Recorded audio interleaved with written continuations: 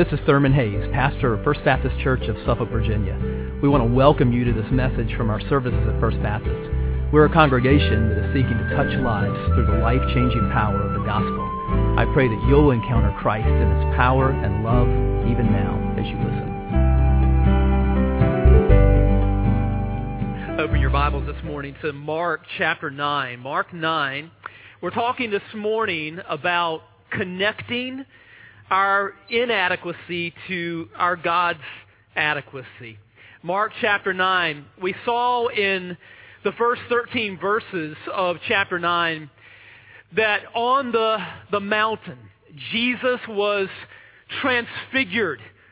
His clothes became just a radiant white, and we saw the glory that Jesus had possessed from before the foundation of the world just shining through on the mountain.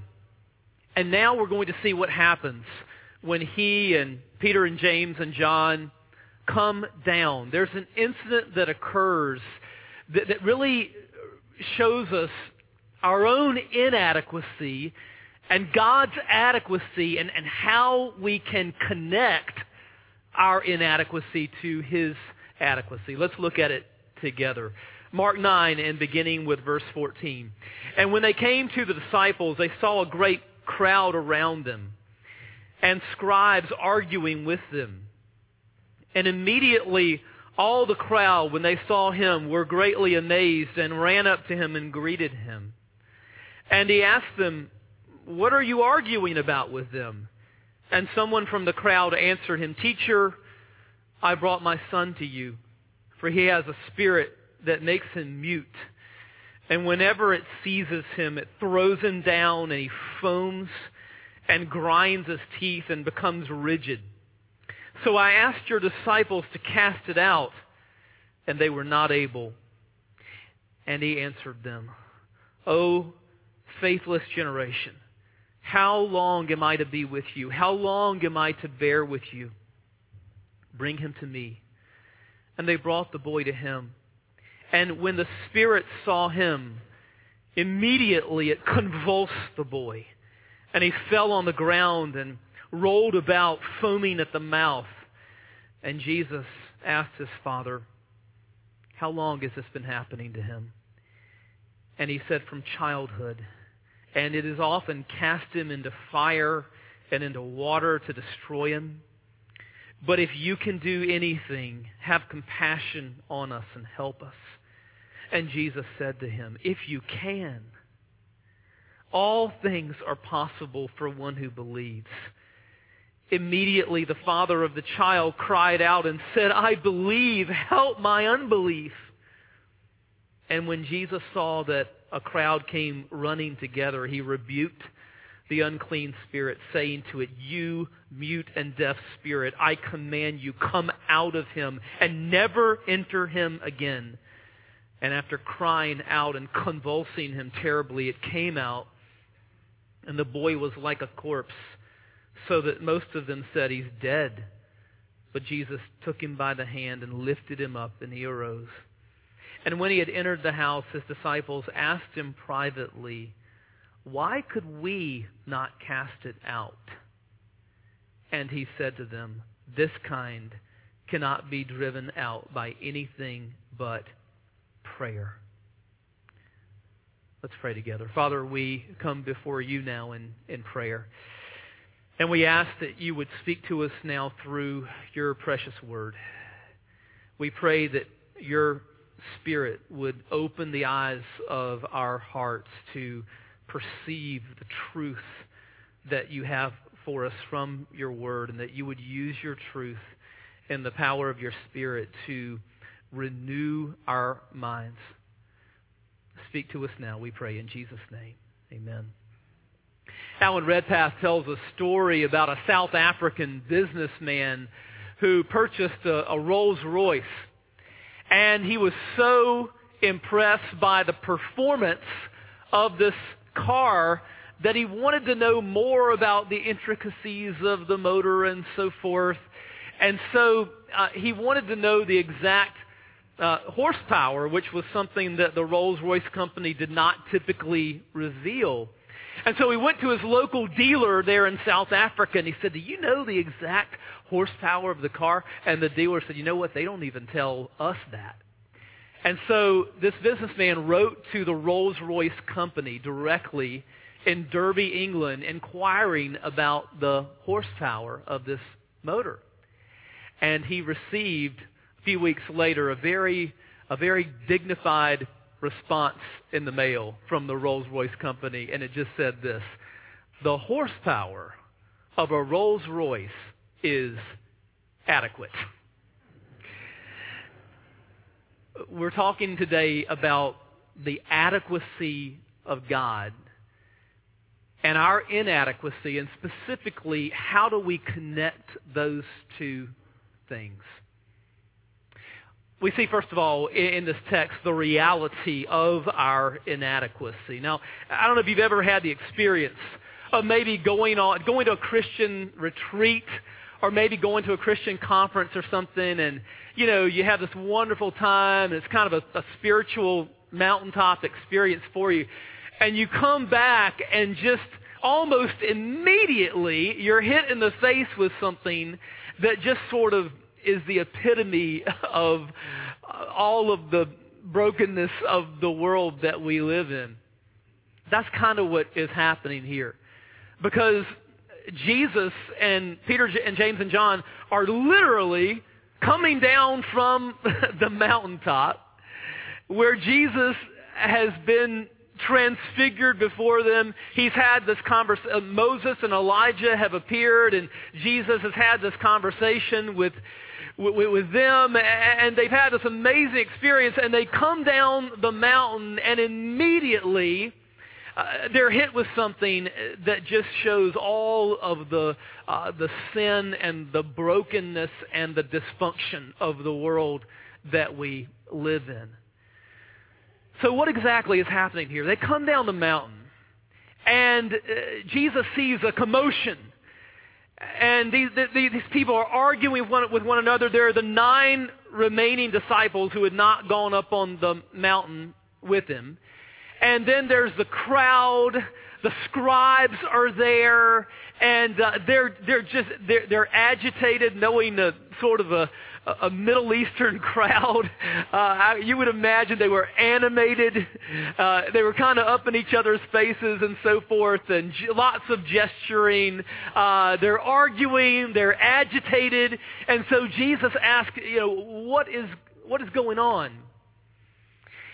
And it's at this point that we first meet the dad in this story in verses 17 and 18.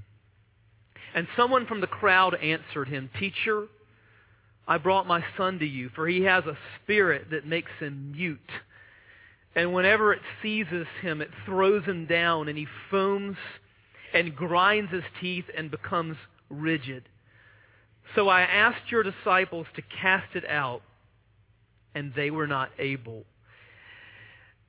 The affliction that this boy is dealing with seems to have been some form of a very severe form of epilepsy. In fact, in Matthew's account of this, he specifically uses the term for epilepsy. But it was more than that, because there was a demonic element that was involved in this. There is a demon who is using the epilepsy as sort of a front and a tool to torture this boy. And so the father says to Jesus, "I brought him to you." But of course Jesus was not there. He had been up on the mountain. He says, "I brought him to you to heal. And you weren't here, and so I asked your disciples to cast out the demon, but they were not able." Now, this is interesting because earlier in Mark, you remember in chapter 6, we saw that Jesus had given authority to the disciples to do this very thing, to cast out demons. And so we see in chapter 6 and verse 7, he called the 12 and began to send them out 2 by 2 and gave them authority over the unclean spirits. And then just a few verses later, in verse 13, it says they cast out many demons.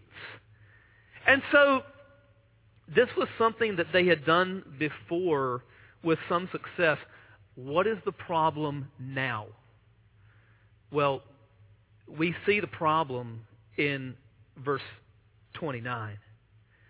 Jesus says to them, "This kind cannot be driven out by anything but prayer." So the problem here was prayerlessness. Prayerlessness. Tim Keller says this: the disciples are trying to exorcise a demon, but they have been trying to exorcise it without praying. How arrogant, how clueless they are about their inadequacy to deal with the evil and suffering of the world. The disciples tried prayerless exorcism for the same reason they couldn't understand why Jesus had to die. They didn't see how weak and proud they were. They underestimated the power of evil in the world and in themselves. And so there's an element here of overconfidence. You know, they cast out demons before. They're thinking, hey, we've got this. And instead of depending on God, they're allowing self-reliance to creep in. Now, we can get a couple of takeaways from this. The first one is this: we have way too much confidence in our strength. I was talking with a pastor from New England, and he was telling me about another pastor in that area that had gotten into sexual sin and lost his ministry. And he said, you know, I was just in conversation with him a few months before this happened, and he made the statement to me that the one area that I don't think Satan could ever get to me in would be sexual morality. You know, the moment that we begin to think that we've got a handle on something ourselves, and we begin to deal with something in our own strength, we begin to deal with life in our own strength, it's when we're set up for a fall. And that's the case not only morally, but it's also the case as we seek to minister to other people, as these disciples are seeking to do here. It's so easy, especially if we've done things before, you know, to begin to think that, well, I can just do this now on my own without depending on God. William Lane says this: they had to learn that their previous success in expelling demons provided no guarantee of continued power. Rather, the power of God must be asked for on each occasion in radical reliance upon His ability alone. I love that phrase, radical reliance. We need to cultivate a radical reliance on God. So, not only do we have way too much confidence in our strength, but second takeaway from this, we have way too little awareness of our pride.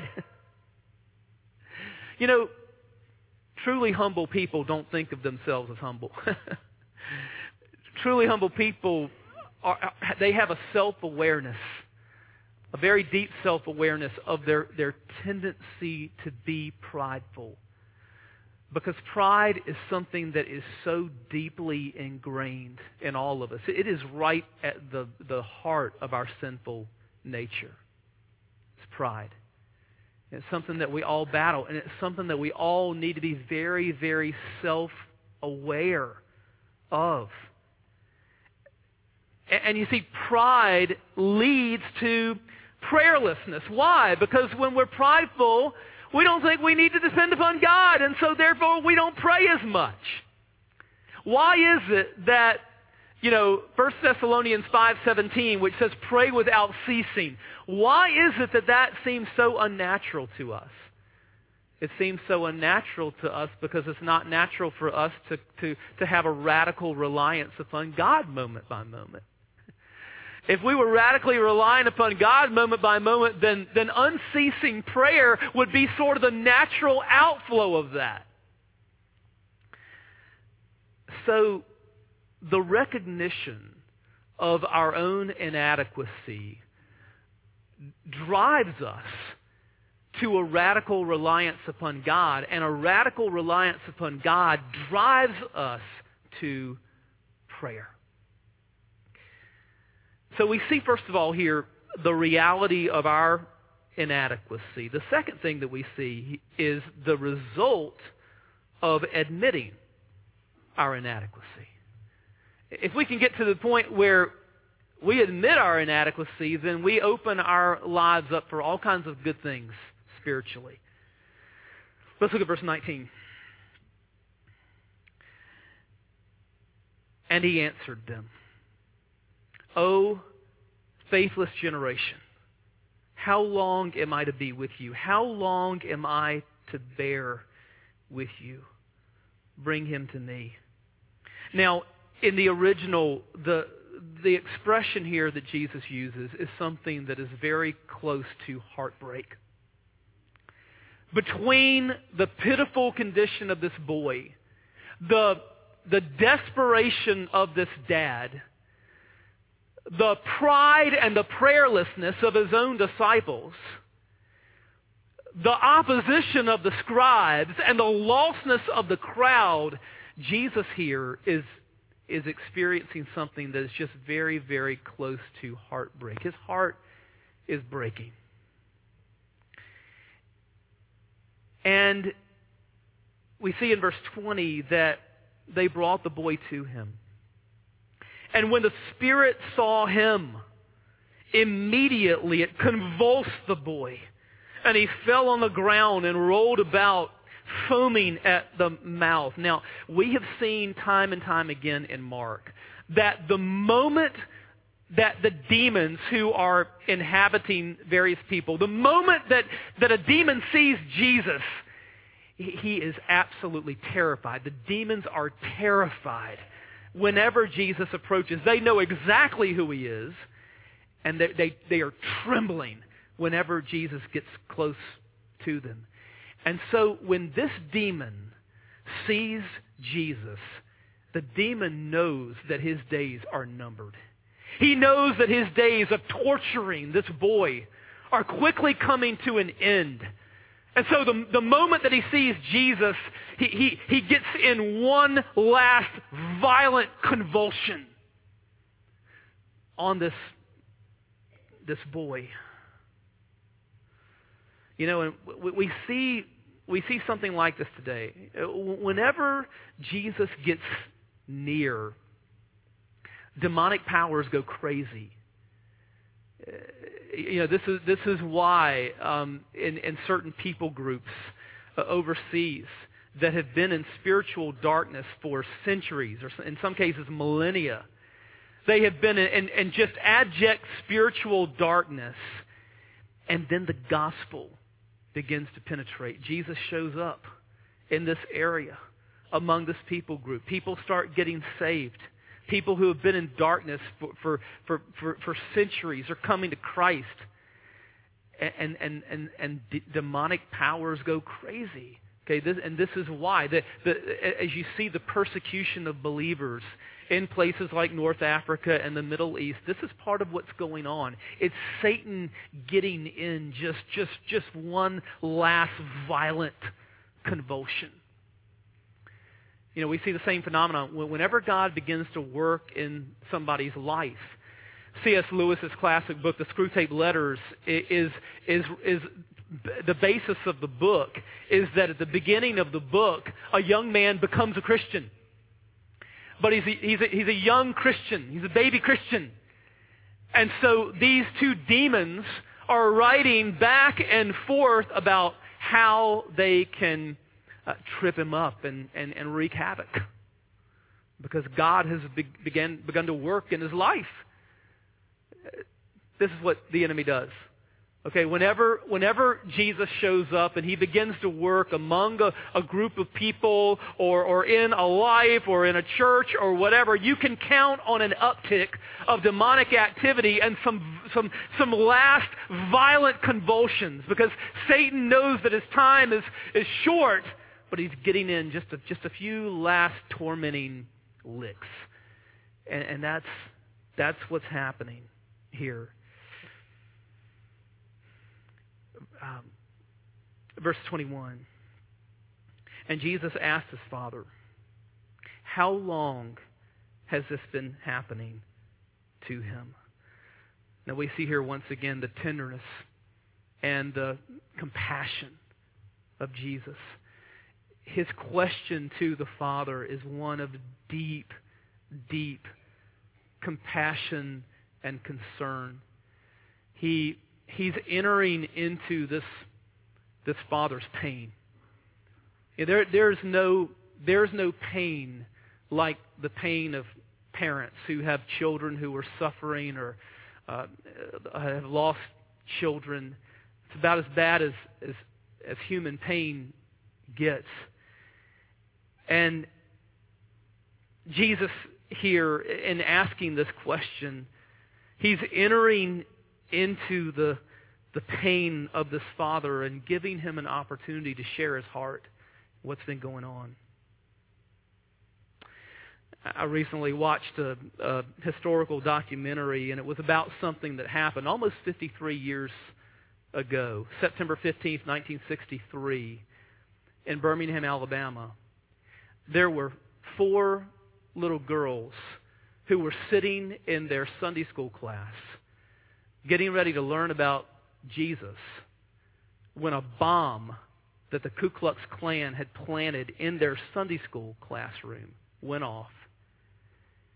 And it killed these 4 little girls, tore their bodies apart, and of course tore their poor parents apart emotionally.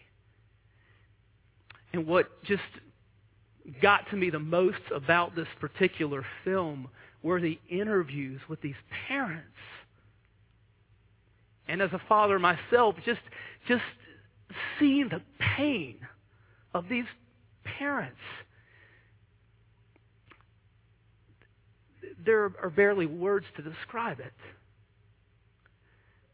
And Jesus here sees the pain of this father, and he's entering into it. He's entering into the pain and suffering that he's seen here in this father and son. One of the most compelling things about Christianity is that we have a God who understands pain. In fact, we have a God not only who understands pain, but who has entered into our pain. We have a God who has not only entered into our pain, but a God who became a human being and took our pain and suffering on himself. Jesus understands suffering because on the cross he suffered like no one has ever suffered.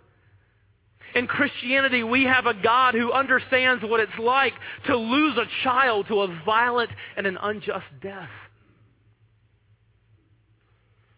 And so we have a message to offer to people who suffer.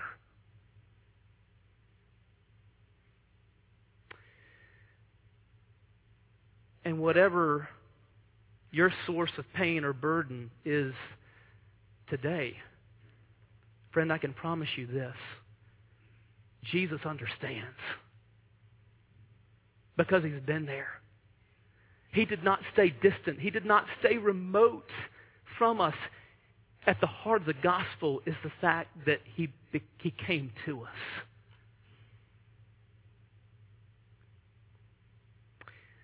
Let's look at verses 21 and 22 again. And Jesus asked his father, how long has this been happening to him? And he said, from childhood. And it has often cast him into fire and into water to destroy him. But if you can do anything, have compassion on us and help us. Now, this gives us even more insight into what's been going on. First of all, we see it's been going on for years. This has been happening over a number of years to this boy. And then we see here, as we've seen before in Mark, the modus operandi of demons is to destroy human life. To destroy the image of God in people. And so these demons have been trying to hurl this boy into fire, to burn him, into water, to drown him. We saw in chapter 5 with the demon-possessed man there that the man was cutting himself with stones. And so what demons are all about is the destruction of human life. And when you look at our culture today, when you look at some of the enslaving addictions that we see in our culture, like the opioid epidemic, that's just an epidemic in America. Just more drug overdoses happening in America than have just in generations. When you look at something like that kind of an addiction where lives are just torn apart, where people just become a shell of themselves. When you look at something like pornography, with just an enslaving addiction that just takes apart lives and marriages and families just piece by piece. Listen, these things, the drug industry, the pornography industry, these things are shot through with demonic power. That's what people are dealing with. Verse 23.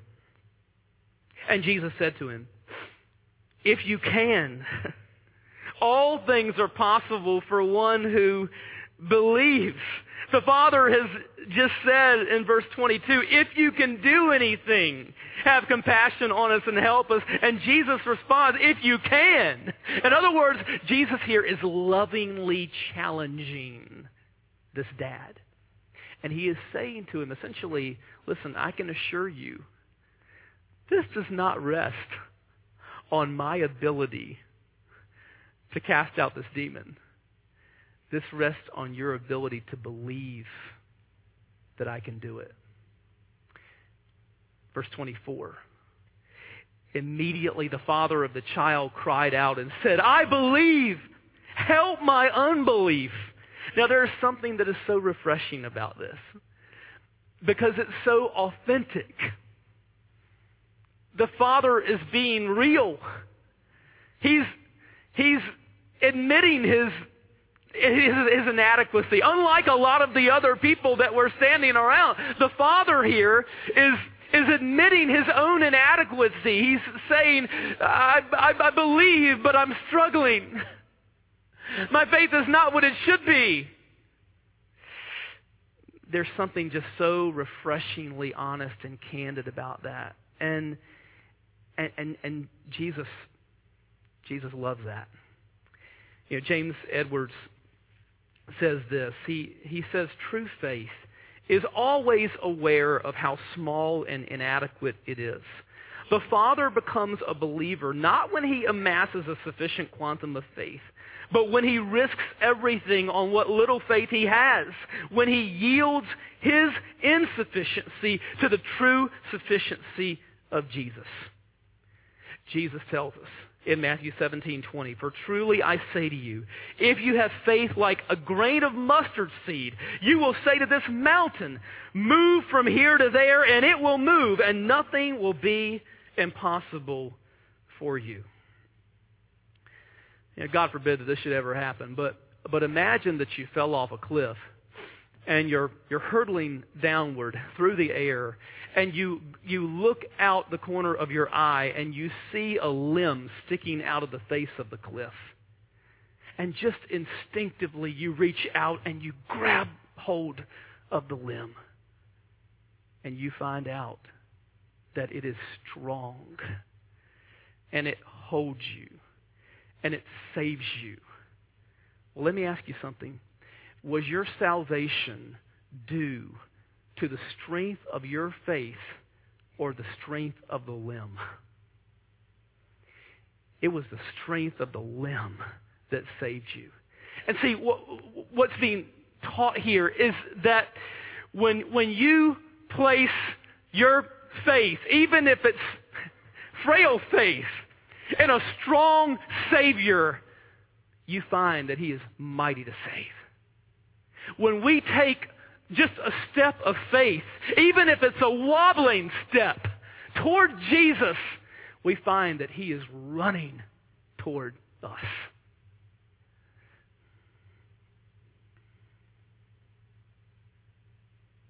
Let's look at verses 25 through 27. And when Jesus saw that a crowd came running together, He rebuked the unclean spirit, saying to it, "You mute and deaf spirit, I command you, come out of him and never enter him again." And after crying out and convulsing him terribly, it came out. And the boy was like a corpse, so that most of them said, "He's dead." But Jesus took him by the hand and lifted him up, and he arose. Now this is so beautiful here, because the words in verse 27, when it says that He lifted him up and he arose, those are resurrection words. Those are the same words that are used in Greek for resurrection. The same words that are going to be used later on in this gospel for resurrection. And that is so appropriate, because that's exactly where Jesus is headed.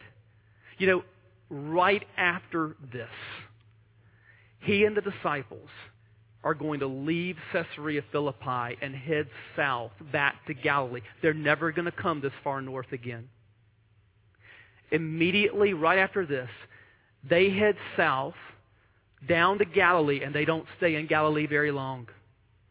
They just basically pass through Galilee, and they are headed towards Jerusalem, where a cross and an empty tomb await. And you know, I think that part of what is happening here, and we didn't get a chance to talk about this last week when we looked at the Transfiguration, but I think part of what was happening on the Mount of Transfiguration, as Jesus, the glory of Jesus just shines through, and He's having this remarkable conversation with Moses and Elijah, I think part of what is happening there is that Jesus is being strengthened for what lies ahead in the not very distant future. And when you think about it, what happens on the Mount of Transfiguration and what happens when Jesus comes down from the mountain is in a way like a picture of the gospel. And it shows us how much Jesus gave up to come and rescue us. I mean, think about it. So what's just happened on the mountain? Glory! The glory of Jesus shines through. And you remember we talked about last week, this was not new glory. This was the glory that Jesus had known from before the foundation of the world at the Father's right hand in heaven. It shows us how much He gave up to save us. How much He laid aside to come to this earth and be born as a baby and die on a cross for us. Because Jesus, the glory that we saw on the Mount of Transfiguration, that had been His glory all along. And what happens on the mountain? His glory shines through, and He comes down the mountain, and immediately he is hit in the face by the brokenness and sin of this world and demonic power and the unbelief and the pride of people. He comes down from this transcendent experience on the mountain to confront all of this, all of our junk.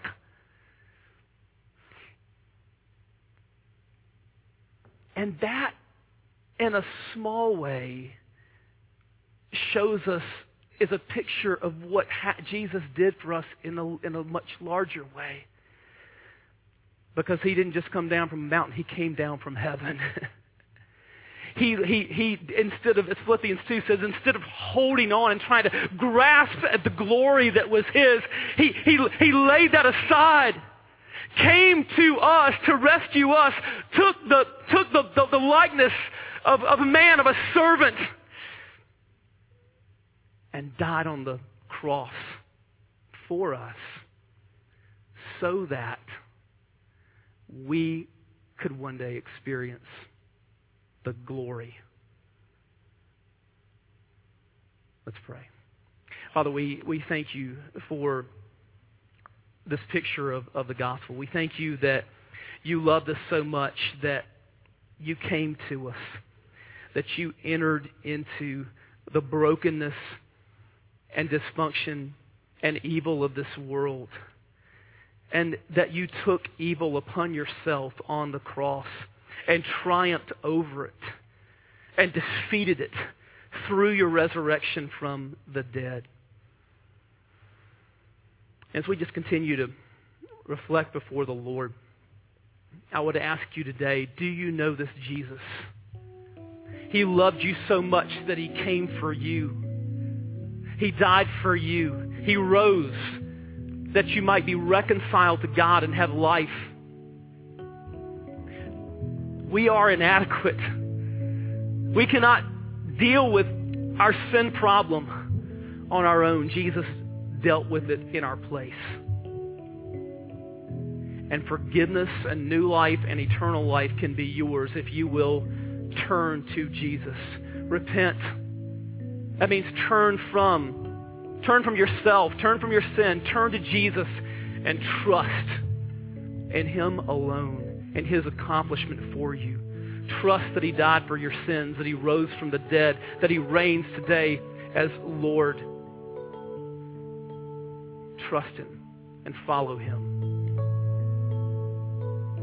So Father, speak now to our hearts by the power of your Spirit. There is work that you desire to do in lives. Would you do your work now? We pray in Jesus' name. Amen. As we stand together and sing, if you're here today and God's speaking to you about following Jesus, you say, I want to follow him. I want to know more about what it means to follow him. We want to invite you to come. If you're here today and God's speaking to you and say, I want to be a part of this church family, we would love to come alongside and talk with you about that. If there's a need in your life for prayer, we would love to be able to pray with you. Let's stand together as we sing.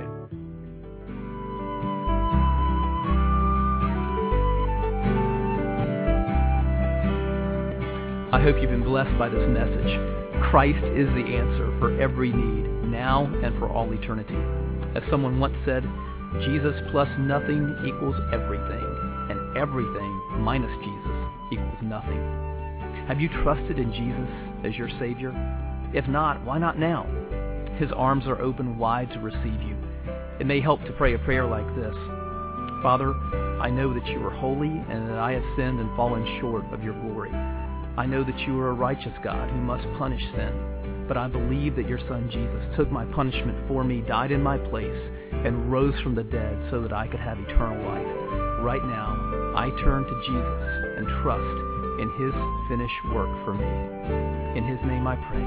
Amen. You know, the Bible says this in John 1:12. To all who did receive him, who believed in his name, he gave the right to become children of God. And that means that if you've received Christ, God has adopted you as his beloved child, his very own son or daughter. Just imagine it. Almighty God, the Lord of this universe, the one who possesses all authority in heaven and earth, is now your loving Father, and you are his child. You say, I love him. How can I honor God with the rest of my life? Well, when you love someone, you want to spend time with them. We get to know God through his word, through prayer, and through his people. I would encourage you to pick up a copy of the Bible and begin to read it. Begin to pour out your heart to him in prayer. And find a church family where the Bible is preached, where Christ is exalted, and where his love is flowing. If you're local, I want to invite you to the church I pastor, First Baptist Church of Suffolk, Virginia. I'd love to meet you and help you in your Christian journey. I would love to connect you to some other people who love the Lord and who would love you too. Come to one of our services. We worship at 8:30 and 11 on Sunday mornings. Be sure to speak to me before or after the service. Maybe you live outside our area. I'd love for you to write me. My email is pastor@fbcsuffolk.org. Tell me what God is doing in your life. If you have spiritual questions I can help you with, please let me know. We're on this journey together.